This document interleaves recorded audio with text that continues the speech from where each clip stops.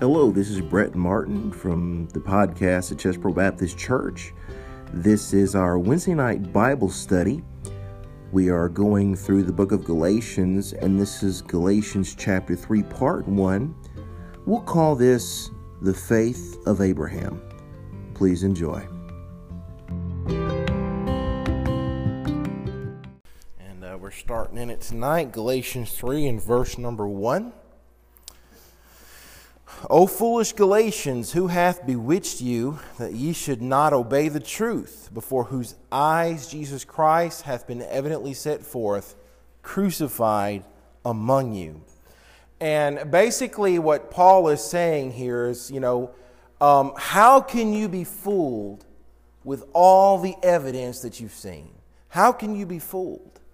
And, I can tell you firsthand, it's very disheartening when you hear that somebody has lost their faith or has went down a wrong path after they maybe were raised up in the truth and they knew the truth and they lived the truth, and then you hear sometimes Christians turning to atheism or Christians turning to Mormonism or turning to Jehovah's Witness. And it's very disheartening to hear that, because it's like you had the truth. You had Jesus. You had the truth. And then you were raised up in it. And then when you hear that they turn their back on it, it's very disheartening. I heard about a pastor who pastored a large church, and then he just up and resigned one day and declared he was an atheist. He turned his back on the truth he was raised up in. And I can tell you personally that there was a younger man who... when I was a teenager, he was a kid, but we went to the same church, and I was a helper in the children's church, and he was a kid in the children's church. And man, he was Bible smart. I mean, this kid, he won every single Bible drill. Every one of them he won. And when it came time to play the games, we had Bible trivia questions. He had the answers memorized. We had to play once so he could win, because he always won the first time. Then we had to set him aside and play again so everybody else would have a chance. And, that's what we had to do for him. And then he grew up and got a little older and just turned his back on God. And it's very disheartening to hear that. And, it's doubly sad for the Galatians who had the truth and turned their back on the gospel. It was doubly bad for them because they were close to Christ. They were just a few years out from the crucifixion and resurrection of Christ. Listen, these Galatians, they had apostles. You know what that means? That means they had eyewitnesses of Christ that were still there and still alive. They had eyewitnesses of Christ, and they still turned their backs on the true gospel. Now, the word bewitched here, when it says they were bewitched, that gives the idea that they weren't turned away by reason. They weren't turned away by sound judgment.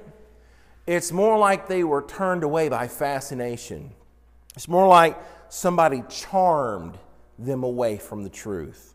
A slick tongue, a colorful argument. Which goes to show you that these false apostles that Paul was fighting against were very, very convincing. And any slick, colorful-tongued, sly guy that's going to pull you away from the truth, he's going to be that way. He's just going to be colorful and going to fascinate you. You're talking about Joel Osteen.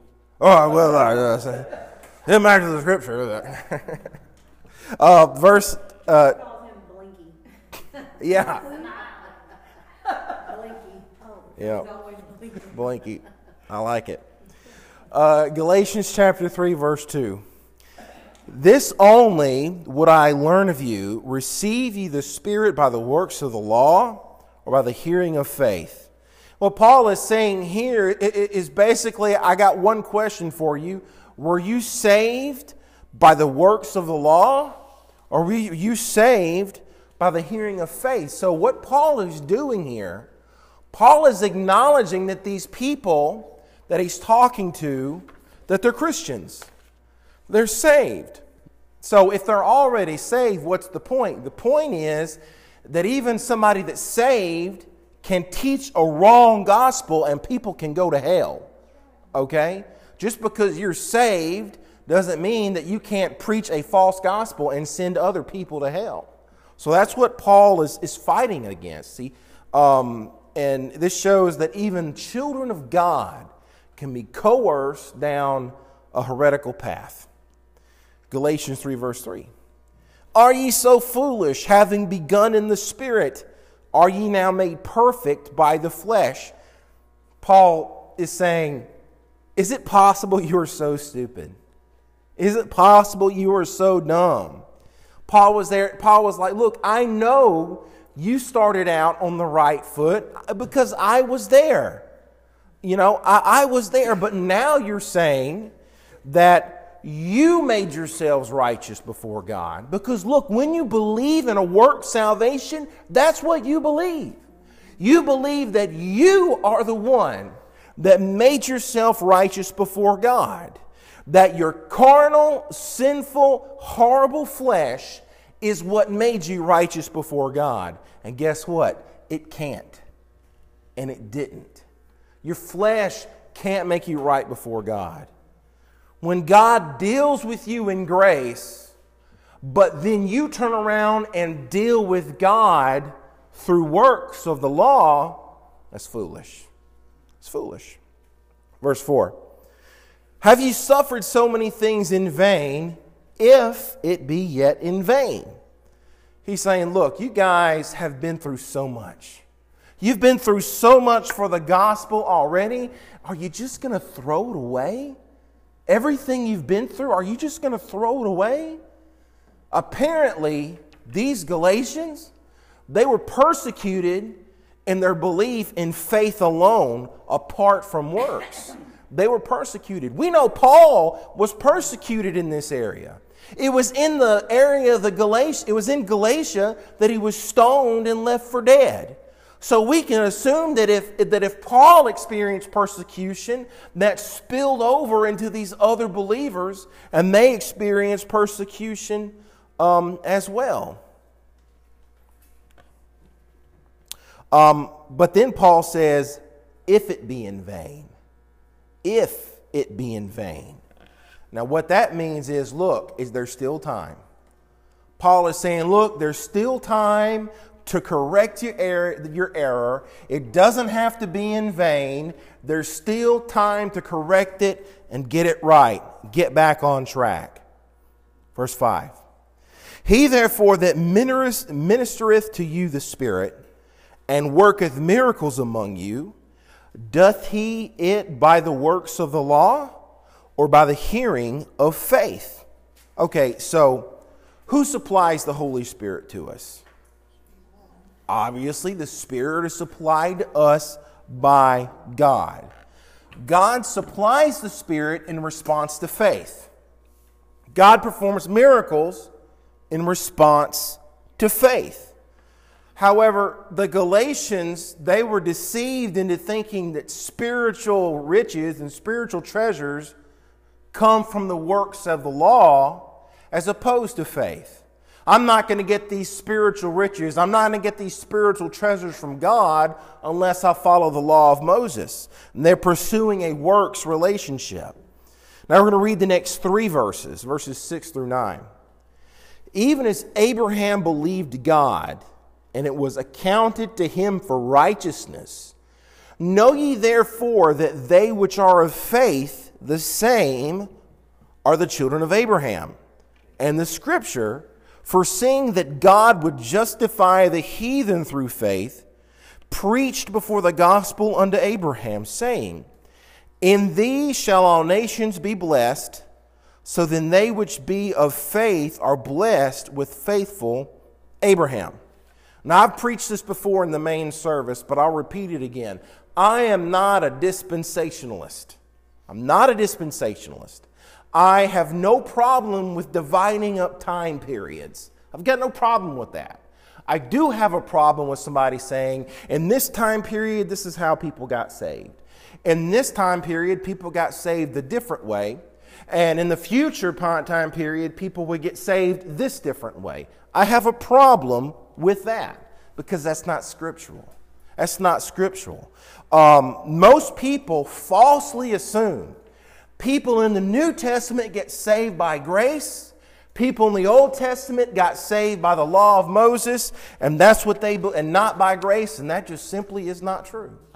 It is not true. Abraham didn't even have the law, so it was only by faith he was saved. Exactly.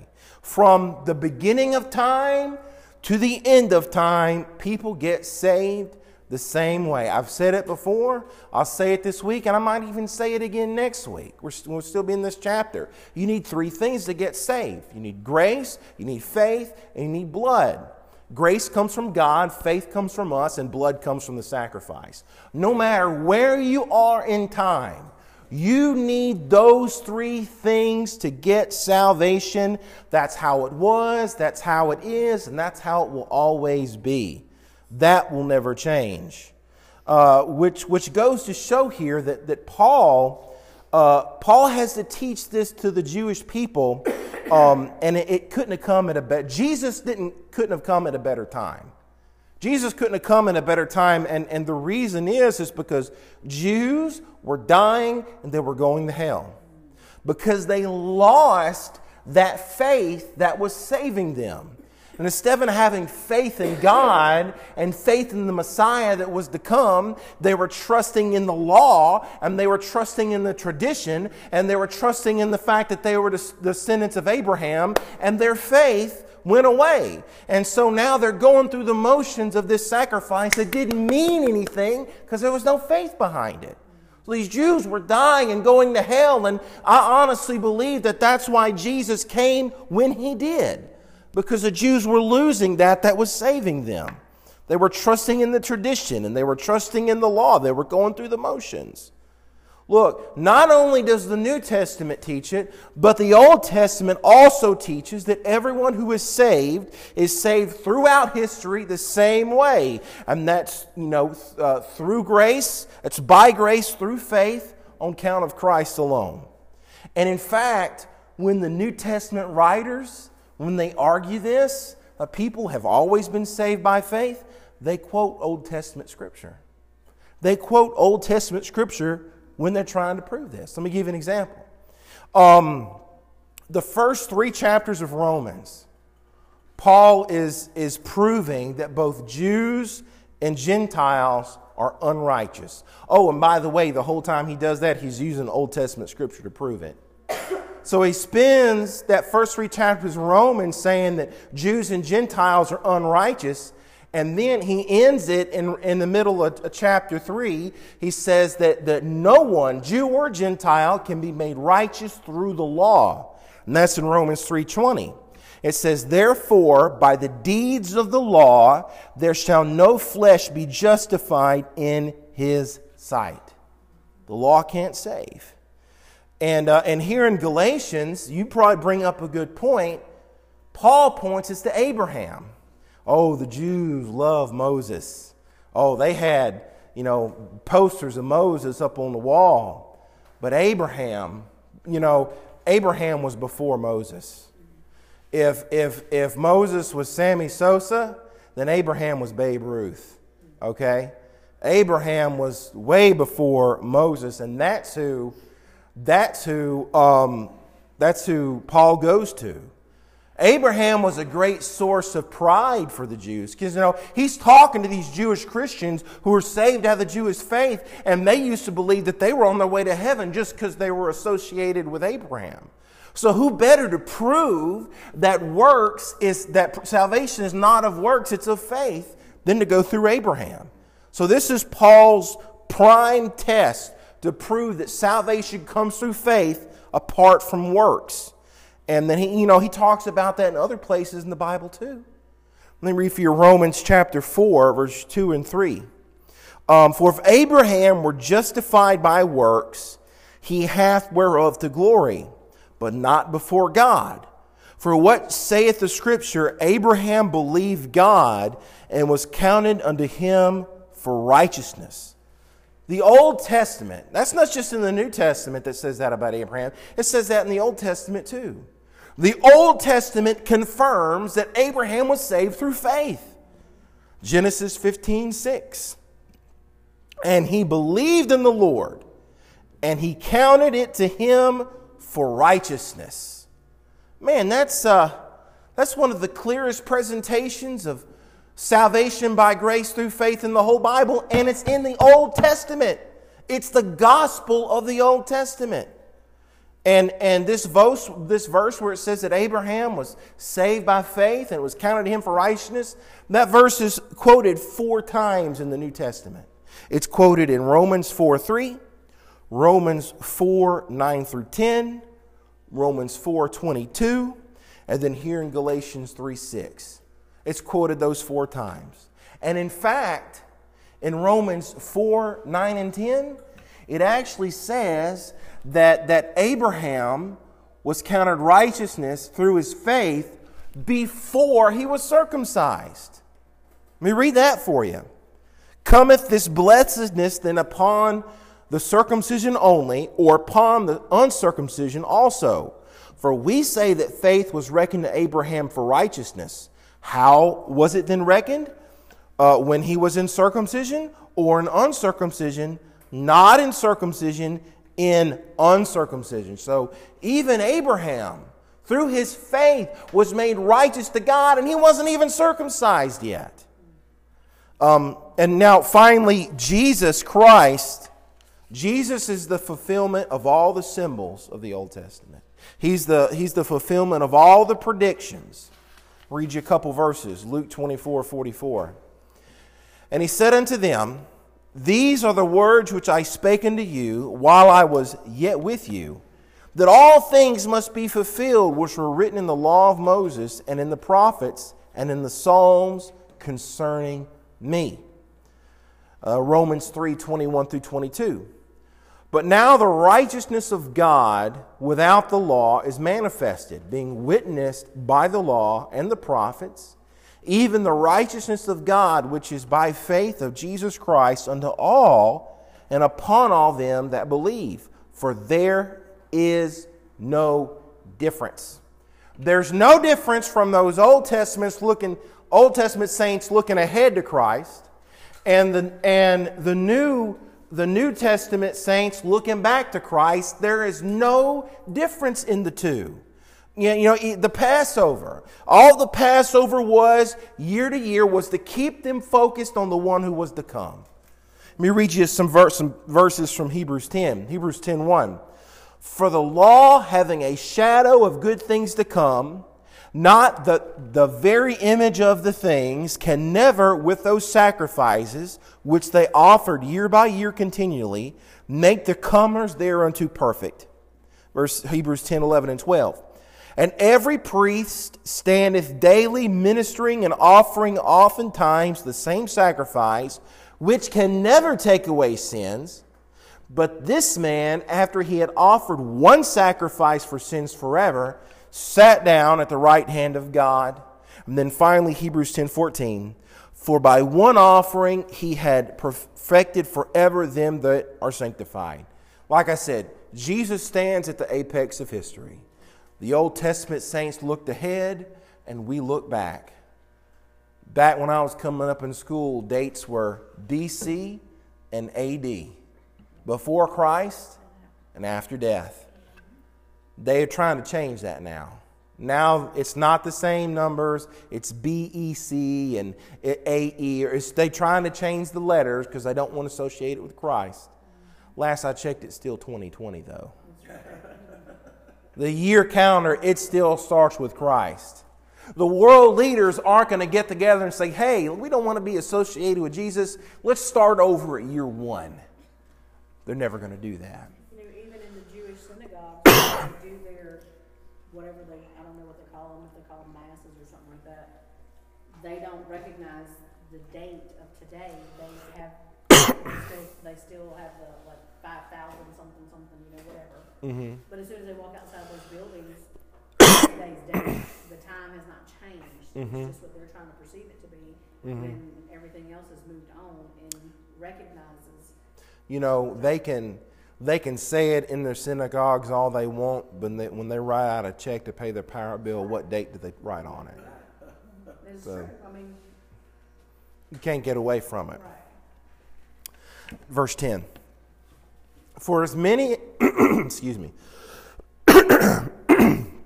for as many as are of the works of the law are under the curse, for it is written, cursed is everyone that continueth not in all things which are written in the book of the law to do them.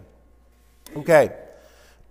These Christians from a Jewish background, they believed that living under the law would give them a blessing. They said, okay, we're still going to live under the law of Moses because obviously God's going to bless us for living under the law of Moses. But they were mistaken. Living under the law would not bring them a blessing. In fact, living under the law actually led to a curse. I mean, it's not hard to see how those Jewish Christians, how they believed that living under the law would bring a blessing. I mean, there's plenty of evidence to support that in the Old Testament. Psalms 119:1. Blessed are the undefiled in the way, who walk in the law of the Lord. Psalms 1:1-2. Blessed is the man that walketh not in the counsel of the ungodly, nor standeth in the way of sinners, nor sitteth in the seat of the scornful. But his delight is in the law of the Lord, and in his law doth he meditate day and night. So there's plenty of scripture to support that. But Paul's not trying to say here that the law is a bad thing. Paul's not trying to say here that the word of God is wrong. All he's saying is that the law was never, ever intended to be the way we are made righteous. It was never intended to be that way. Even when it was given to Moses on Mount Sinai, it was never intended to be the way in which men are made righteous. Why in the world, if the law was how we were supposed to be righteous, why would he put in it an atoning system? Why would he put that atoning system in there to atone for the law? Because he knew we couldn't keep it. When he gave us the law, he knew we were physically incapable of keeping it. That's why he wove into it an atoning system, which, by the way, looked forward to Christ, because he knew that we were physically unable to keep it. Now, Paul points to Deuteronomy 27:6 here. He quotes Deuteronomy 27:6 when he says, cursed is everyone that continueth not in all things which are written in the book of the law to do them. That's Deuteronomy 27:6. Okay, if you're going to be justified by the law, you have to do two things. Number one, you got to do it. You got to do it. Not just know it, not just love it, not just teach it, not just want it. You have to actually do it. Second, if you want to be justified by the law, you not only have to do it, but you have to do it all. You have to do it all. Not just some, not just more good than bad. You have to, from the beginning, do it all. And guess what? All is a lot. All is a lot. When you were a baby, when you were a toddler, you broke the law and you didn't even know you broke the law. Okay? The law is a lot. And if the law is your path to God and you don't do it all, you're cursed. You're cursed. Seeking a blessing under the law is pointless because the law brings nothing but a curse. Verse 11. But that no man is justified by the law in the sight of God.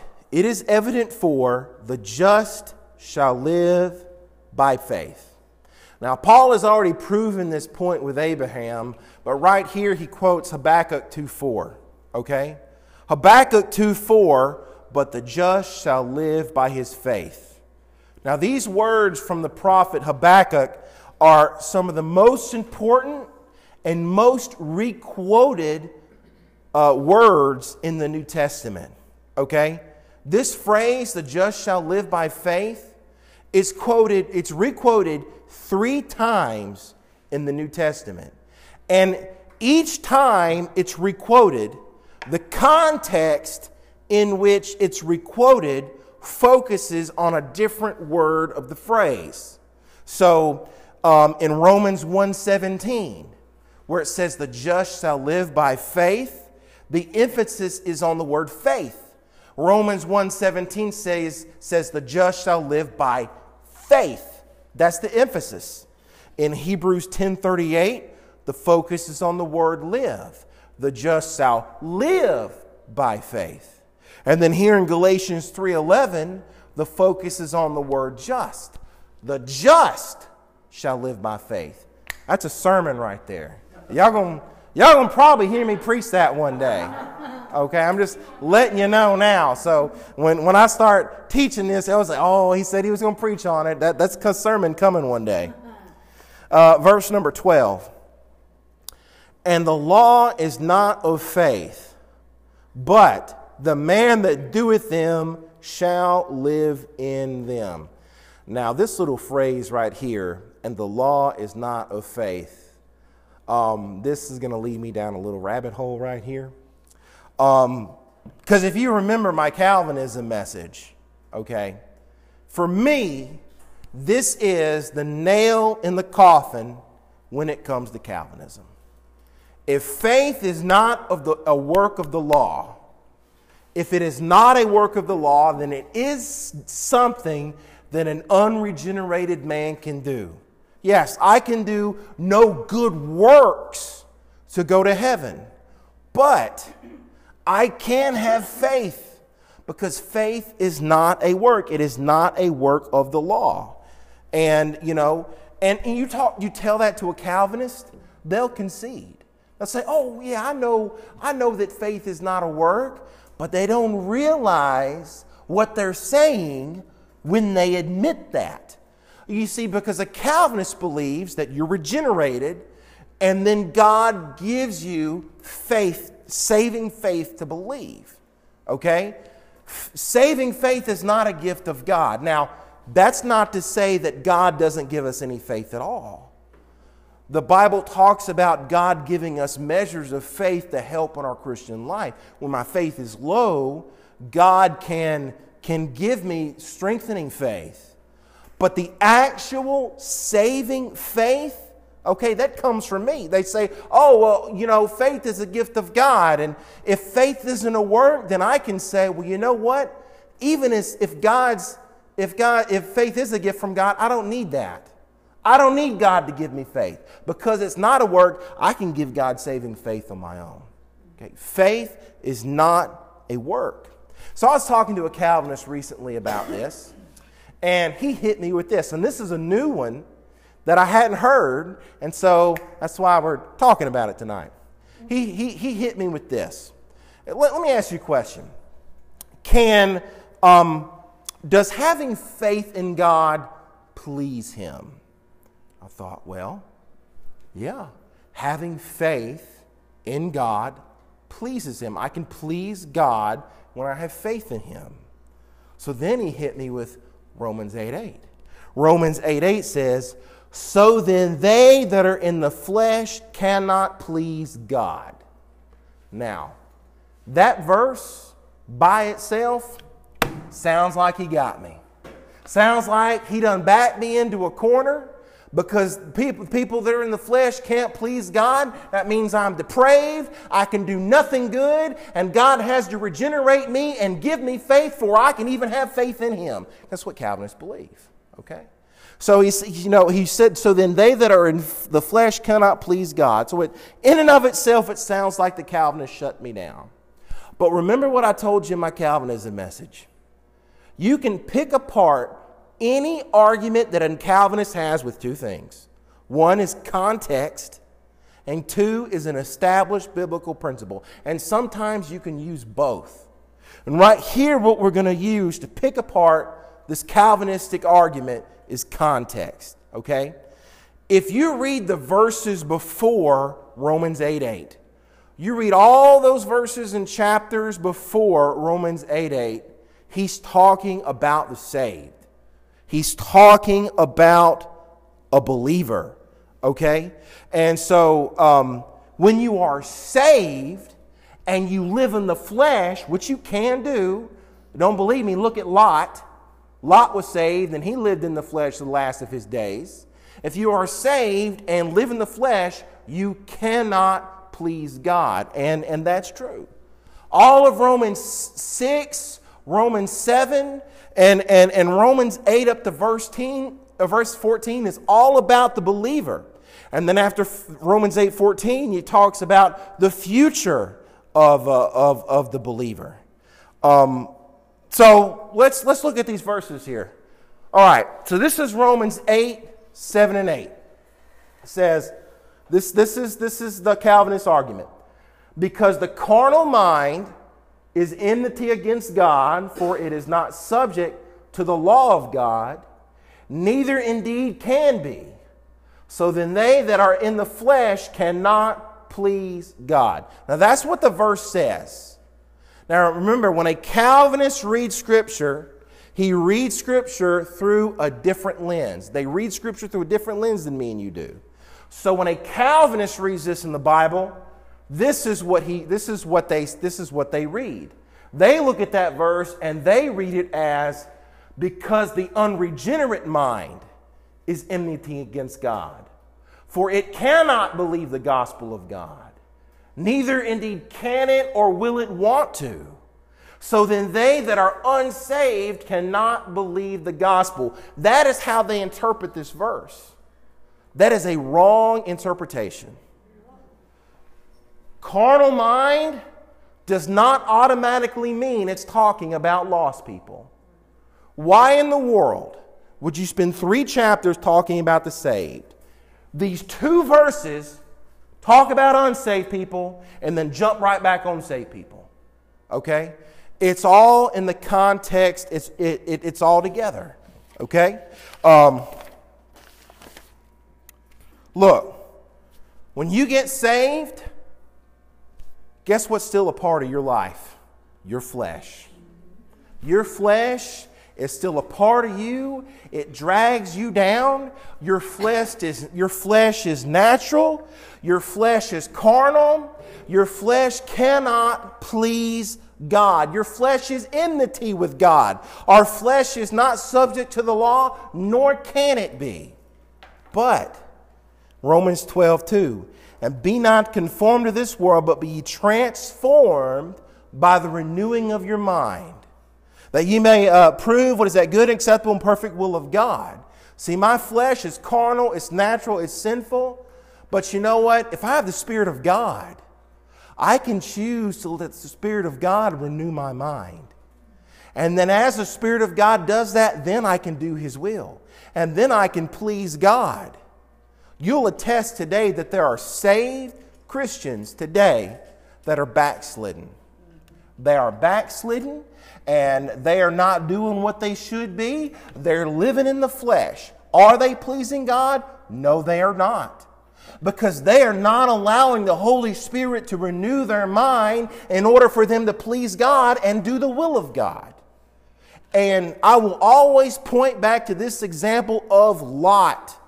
Lot did what he did with his daughters and had those incestual babies. And guess what? There is not any evidence in this Bible that Lot ever repented. In fact, Lot's descendants became enemies of God. But the New Testament says that Lot is in heaven. He was just Lot. Okay? You can have backslidden Christians. Okay? The Bible talks about, this has come to me earlier, I was talking to Ms. Charlesa. The Bible talks about God chastising His kids. Okay? You know, if the kids never mess up, who's He going to whip? You know? So, yes, our flesh, so this carnal mind in Romans 8:7, that's not talking about the carnal mind of an unsaved person. That's talking about the carnal mind of a backslidden Christian. Okay? Which brings us back to, jump back out of the rabbit hole, back on track now. Which brings us back to our scripture, if faith is not a work of the law, then it is something that an unregenerated man can do. So y'all know me in Calvinism. I just had to go there. You would have to say that deathbed confessions are not real if you believe that. Because someone who has never really studied the scriptures, but they are saved at the last moment, they're not going to have a regenerated mind other than the faith that they just gave or produced in order to believe that Jesus Christ is real. So their mind would completely be carnal at that point, so you couldn't have a deathbed conversion if that be the case. Where's the man on the cross? Which where my mind was going too. When we accept Christ, we are new creatures. Right. Oh yeah. But that doesn't give the thief on the cross didn't have an opportunity to regenerate his mind, all things biblical, as well as someone who has a deathbed conversion. They don't have an opportunity to study and read God's word to renew their mind, so that would take away that ability to say that, you would have to say that that doesn't exist if you believed it that way. Yes, when you get saved, you are a new creature in Christ. But you still can't pretend that your flesh isn't a part of you. It still is going to weigh you down. Well, wouldn't it even be safe to say that we're all technically still have carnal minds because we have flesh? It's just a point of how carnal is your mind and how godly is your mindset, depending on how much you study or how little you study. Which would mean, that would go to me, would make it more of an understanding as to why a Christian would be backslidden, because they're not renewing their mind. And if you understand what I'm trying to say. Right. So at some point we all still have a bit of a carnal mind. Because if we didn't, we wouldn't sin at all. Right. Ms. Charles, over you? I was just going to say, when we think about carnal mind, most of the time we're thinking actions, we're thinking about, things like you talked about, Lot, those sorts of things, when we think about carnal mind. To me, that means a carnal mind is, like you said a while ago, we still have the flesh. When we take it upon ourselves to do things and not consult with God, we are working in our flesh, which is the same thing, I feel. I mean, we're not studying His Word to see, how should I react? And we already know that in Hebrews He tells us that without faith it's impossible to please God. So if we're not acting in our faith, we're acting in our flesh. So it doesn't. I mean, I'm not saying that. It's like we always want to categorize sins. Well, murdering people is a bad sin, bigger than a lie. Sin is a sin. But still, that's. I never thought about it before until right now when we're talking about all this. The light bulb just came on. I always had the argument of how can you be a carnal Christian?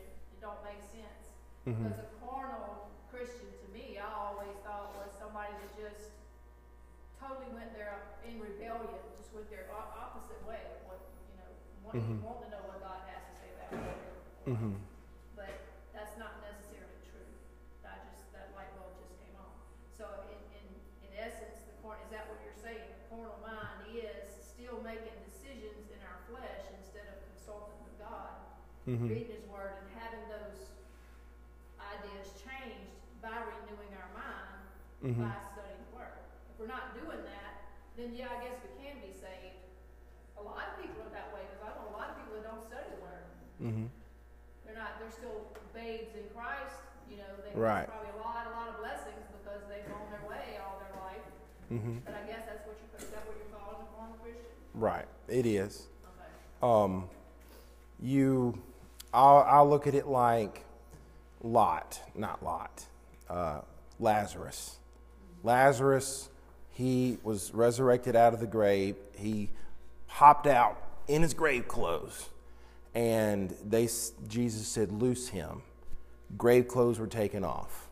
Now, how much sense would it make for Lot to go around the rest of his life hopping around like he was still in his grave clothes?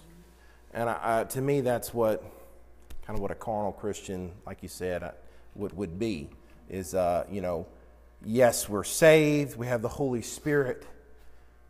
But you can quench the Holy Spirit. The Bible says you can quench the Holy Spirit. And you can grieve it and quench it and make it to where it quits talking to you. That doesn't make you unsaved. But it does make you... Takes you out of the will of God. Right. It does. So, I mean, if you're sinning and you've allowed these things to come between you and God, you know, He's not going to bless you. He's not going to bless disobedience. I mean, we know that for sure. So would you say that carnal and flesh are interchangeable words at this point? I think so. Carnal. That's what I was thinking. Yeah. 'Cause like Carnal. Like I said, even the flesh decisions that we make is still a carnal mind. Right. Carnal, fleshly, ungodly. I look at them as synonyms. Yeah. All words for the same thing. I had old preachers tell me that we all have two dogs living in us, one evil, bad dog and one good dog. He says, which one you feed the most is what's It's going to win. That's kind of what I was getting at when I said. I just didn't say the dog part. Yeah, well, I was thinking of the little angels. You know how they used to say you had the little devil on one shoulder and the angel on the. Whichever one you feed the most, whichever one you allow to do the most in you is the one that's going. But that's what I was getting at. We're going to talk about next week one of the most divisive words in Christianity, and that is that word repentance. We're going to talk about that next week. And a lot of people, what I call repentance pusher. Look, I am not a repentance pusher, okay? And I'll explain what that means next week. But a lot of those repentance pushers, you fell off, well, then you were never saved to begin with because you never repented. So I don't believe that. So like I said, when we get to that, you'll know when we get to it. So we'll get to that pretty soon. I think next week. Let's continue. Is that it? Does anybody else want to say anything else about that? Okay. Let's continue with the verse 12. That man doeth them shall live in them. Here he's quoting Leviticus 18:5. And if the point isn't clear to you enough by now, the point is if you're going to live by the law, then you got to live by the law. If the law is your avenue to God, you got to do it. You got to do it all, and it's got to be from the beginning to the end. If not, you're cursed. So far, this has been bad news. We're about to get to the good news. Galatians 13:14. Christ hath redeemed us from the curse of the law, being made a curse for us. For it is written, Cursed is everyone that hangeth on a tree, that the blessing of Abraham might come on the Gentiles through Jesus Christ, that we might receive the promise of the Spirit through faith. Look, we are physically incapable of doing all the law and never breaking any of it. We are physically incapable of that. That is why Jesus redeemed us from the curse of the law. You know what redeemed means? It means to buy back. It means to purchase out of. Jesus paid the ransom for me and you, and because of that, He bought me out from under that curse. Now, this idea of redemption, it came in ancient warfare. And what would happen is these armies would go into this foreign country, sack it, kidnap a bunch of people, and bring them back to their country. If they're really poor people, they were just sold into slavery. But if they captured a government official or very wealthy person, they would hold that person hostage and say, okay, you have to pay us X amount in dollars to get this person back. So then that country would raise the money and pay the foreign government, the country, and then they would release that person. This became known as redemption. The process was known as redemption, and the price that you would pay would be called a ransom. From this, it took root in other areas of society too, where when you had a slave could either be purchased himself or his freedom could be bought from when another person could buy their freedom. And when you bought a slave's freedom, or the slave bought his freedom himself, that process was called redemption. Another area that this came in was executions. People could be executed, or they could be ready to execute it, be on death row, going to die in a couple days. But a price could be put on their head. And if somebody paid that ransom, the person on death row could be redeemed. And look, when Jesus paid our ransom and He redeemed us out of slavery from sin. He also redeemed us out of a death sentence. Is that why the Catholics go to Mass and pay for people to get out of purgatory? I guess so. I didn't thought about that. But He redeemed us from a death sentence. How did Jesus do this? How did He redeem us? Here's how He did it. Very simply, He became the curse for us. He became the curse for us. He stood in our place. He took what was meant for me and you.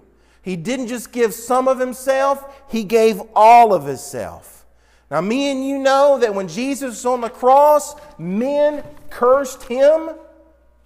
But probably worse than that was the curse God had to put on Him. You understand, when all that sin was put on Jesus, God the Father had to turn His back for the first time in eternity, had to turn His back on Jesus. And can you imagine how awful that was for Him? That's why it got black and dark.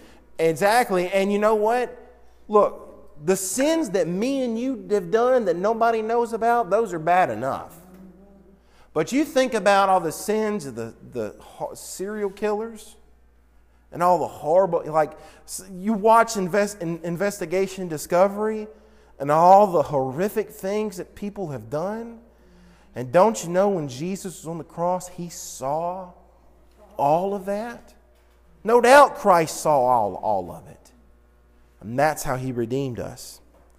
Next phrase says, cursed is every one that hangeth on a tree. Now this is a callback to Deuteronomy 21:23. That verse says, his body shall not remain all night upon the tree, but thou shalt in any wise bury him that day. For he that is hanged is accursed of God, that thy land be not defiled, which the Lord thy God giveth thee for an inheritance. Now, this verse is not talking about crucifixion, because Jews back then didn't even know what crucifixion was. But what it is talking about is that it was an ultimate insult to, after you execute somebody, to publicly display their dead body.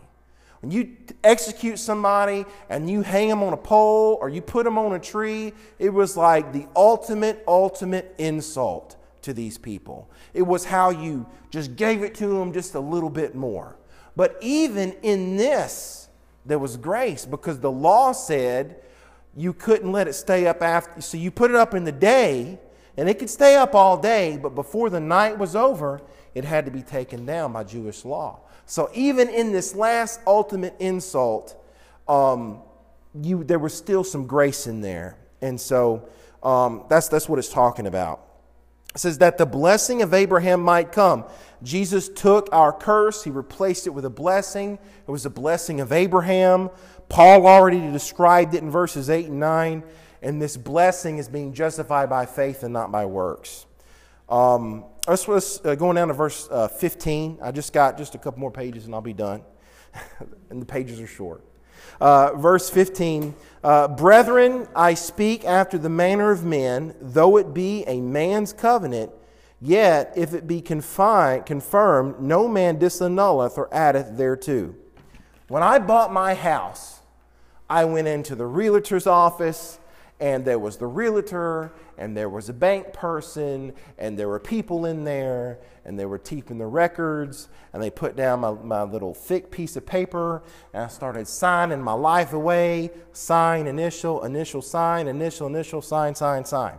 And when I did that, I made an agreement, a covenant basically with them, that I would pay X amount of dollars a month, and I got to live in my house. For the next 30 years, I'd pay this money.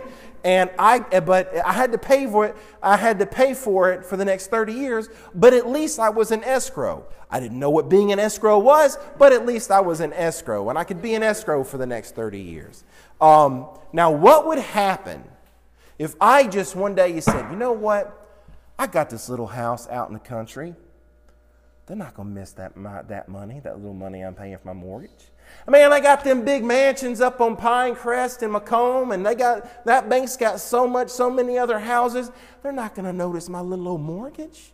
So you know what? I'm just going to stop paying my mortgage. I doubt they'll even miss it. You know what'll happen? One day I'll have a little knock on the door, and there'll be some nice sheriff deputies out there. And they'll very politely tell me I got to find someplace else to live. Eventually, that would happen. Why? Because even a covenant with a man is a serious, serious thing. And if a covenant with a man is a serious thing, how much more serious is a covenant with God? Verse 16. Now to Abraham and his seed, where the promise is made, he saith not, and two seeds as of many, but as of one, into thy seed, which is Christ. Paul here gives a little English lesson. And he refers back to the Abrahamic covenant in Genesis 22:18, where God promised Abraham that in your seed all the nations of the earth shall be blessed. Paul says, God did not say seeds, plural. God said seed, singular. You see, in the Abrahamic covenant, God is not referring to Abraham's descendants. When it says seed, he's talking to, exactly, he's talking about a specific seed, a specific descendant. And that specific descendant is Christ. I mean, this, Paul's telling this to some Jews, I think it busted their bubble a little bit. All the time they thought seed meant them, but Paul's like, nope, that seed, that's specifically talking about Jesus. So Jesus is a part of the Abrahamic covenant. So because of this, we cannot think that this covenant with Abraham, what didn't somehow isn't overruled by the Mosaic covenant. I didn't have a space to write it. Can somebody read verse 17 for me?